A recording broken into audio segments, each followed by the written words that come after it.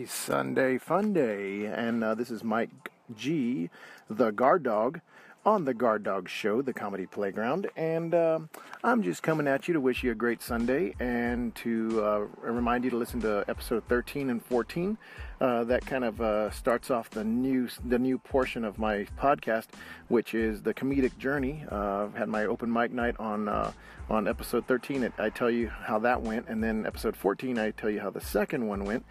Second and third, actually. There were two other ones that I did, and I want to just take you along on that journey with me, and so at this point forward, anytime I go to open mic night or anything like that, I will tell you about my experience, and I'll keep doing the same other stuff, like adding in all the fun little things and interviews with my kids and all those outtakes from public life, and then do some jokes and do all that stuff. It is still the comedy playground, so we're still going to play around.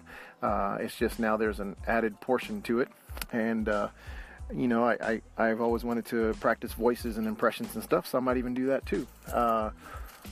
I really thank y'all for listening, and I'm gonna leave y'all today with a little quote that Pete Gua dropped on my Anchor, and it was pretty cool. So I'm gonna end the show that way. Thank y'all again for listening. Have a great day. Hey, Guard Dog. Think big thoughts, but enjoy the small pleasures of life.